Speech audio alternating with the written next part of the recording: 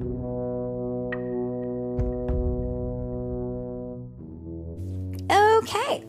so today we are reading from the Monster Stories book. We are reading the Scales and Tails section, the very last story in the Scales and Tails section, which is called Perseus and Andromeda. And now, for those of you who do not know, this is another one of those old stories from a long time ago from ancient Greece, kind of like Hercules. In fact, Perseus was a lot like Hercules. You remember the Hercules story with Hydra? Yeah. And you remember the movie Hercules? Yeah, it's kind of like that. Okay, so imagine people in those like tablecloth looking outfits, togas, and they had sandals on their feet, and that's what they kind of look like if you're picturing it in your head. Okay, so Perseus and Andromeda, this particular telling is by R.E. Francilian, and it's read today by Mommy and Philip. Here we go. And just so you guys know, where we pick up in this story, the great Greek hero Perseus is traveling through the lands around the Mediterranean Sea. And an oracle, by the way, was a priest or priestess who foretold the future. And if you can see the future, that's called a prophecy, okay? And then they would give advice to people based on their prophecy. Okay? Look, that's the prophecy. Exactly. Are you ready? Okay. Perseus continued his journey, traveling on and on until he reached the coast of Ethiopia and entered a great city on the seashore. And Ethiopia is on the continent of Africa. But though the place seemed great and rich, the whole air was full of sadness and gloom. The people went about silent or sighing and had no attention to spare for a stranger. When Perseus reached the king's palace, the signs of sadness were deeper still. "What is the matter?" asked Perseus at last, seizing a passing servant by the arm. "Is it the death of the king?" If it were only that," said the man. "But no, King Cepheus is still alive and well, alas, and woe is me." And so once more, he fell to wailing and passed on. Now, what does wailing? Do you know? What does it mean to wail? Well, when I say whale here, I don't mean like the big floating mammal in the ocean. I'm not talking about a whale. I'm talking about a wail. It's the sound that people make when they are crying. Like when you slam your fingers in the door and you go, ouch! Like that. That is called a wail. And people usually do it when they're super sad or when they're in pain and it hurts. Okay. Over and over again, Perseus tried to get an answer, but heard nothing but tears and groans. So he went on till he reached a chamber where the king himself sat in the midst of his court. "I see you are a stranger," said King Cepheus. "Pardon us if we have seemed unfriendly and unlike the Ethiopians, the friends of the gods. It is not our way, but," he continued, his tears flowing as he spoke, "if you knew, you would understand."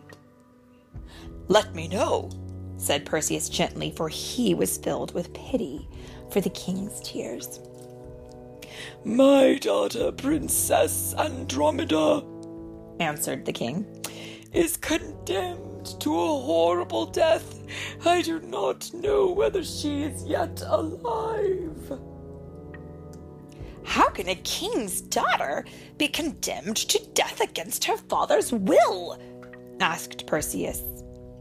"No wonder it sounds strange," answered King Cepheus. "But listen, Andromeda is my only child, and for some reason the gods have permitted our land to be attacked by a monster that comes out of the sea, that spares neither man, woman, nor child. Not one of us is left without cause to mourn. Fearing that all my people would be destroyed, I asked the great oracle of Ammon in what way the monster could be stopped. Alas, the oracle said that the only thing that would work would be delivering up Andromeda herself to be eaten. What could I do? Could I let my people lose all their children for the sake of my own?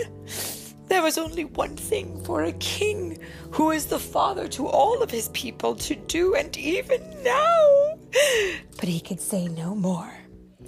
"Oracle or no oracle," said Perseus, "it shall not be while I am alive.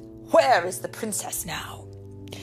"She was chained at sunrise to a rock on the seashore, there to wait for the monster. But where she is now..." Perseus did not wait for another word, but, leaving the palace, hurried along the shore, already half covered by the rising tide. At last, he came to what made his heart beat and burn with pity and rage. Chained by her wrists to a pillar of rock was the most beautiful of all princesses, already nearly waist high in the rising waves. What struck Perseus most was the look of quiet courage and noble pride, the look of one who is devoting herself to a cruel death for her country's sake. And no picture. Well, hold on. And in order that others might be saved. You know, someone once said that greater love is none than this, laying down your life for another. And that is really what she's doing here. She has said, if this monster can be stopped, if it eats me up, then if I can get it to stop eating everyone else, I will go and be eaten up. What a brave girl, right? But Perseus, he is also a brave guy.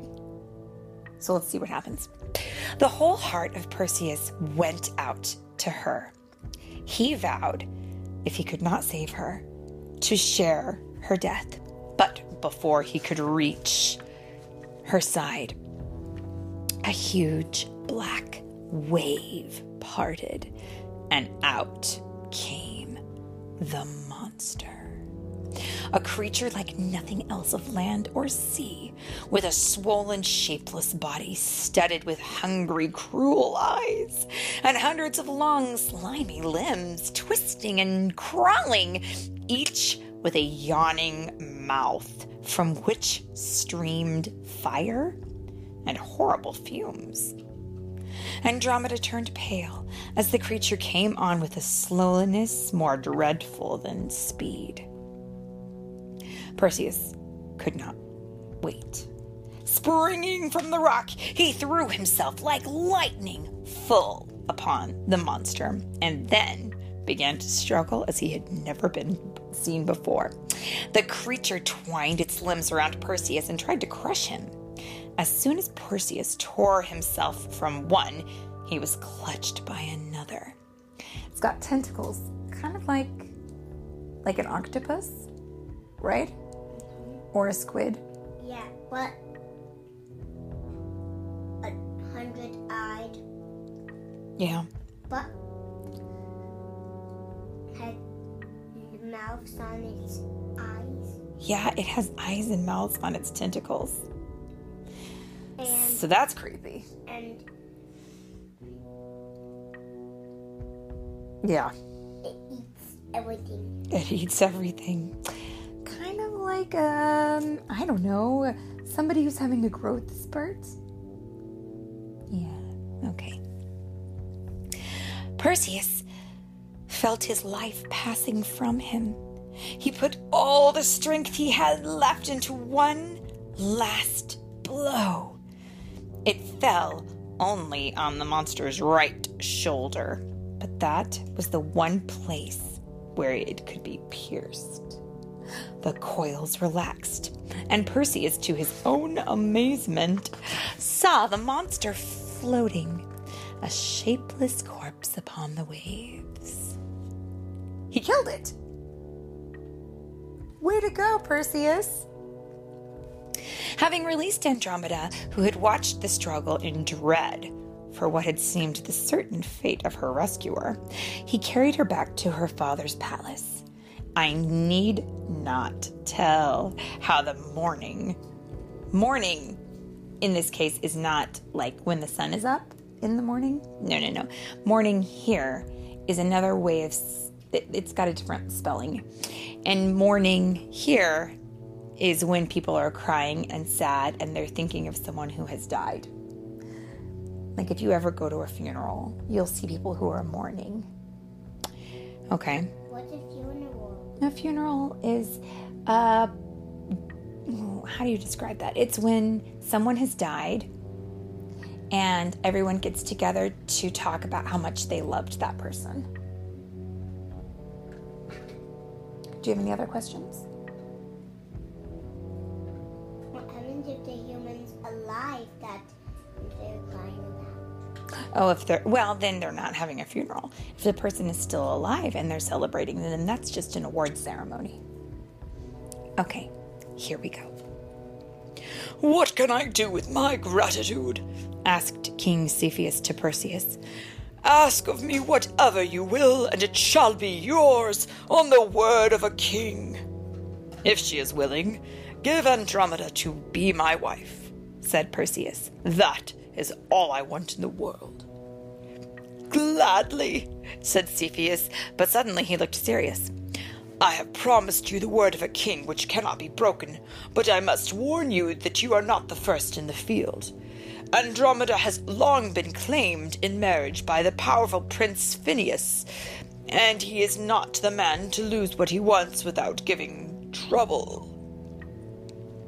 "He never gave any trouble to that monster," said Perseus, thinking that Cepheus, though kind, was rather a weak and timid sort of king. So the marriage of Perseus and Andromeda was settled to the great joy of both. And all the nobles were invited to a great festival in honor of the wedding and of the delivery of the land. And that is the end. And I think it's very convenient that Perseus fell in love with Andromeda at the same time as Andromeda fell in love with him. And that's the end. The end. Yeah.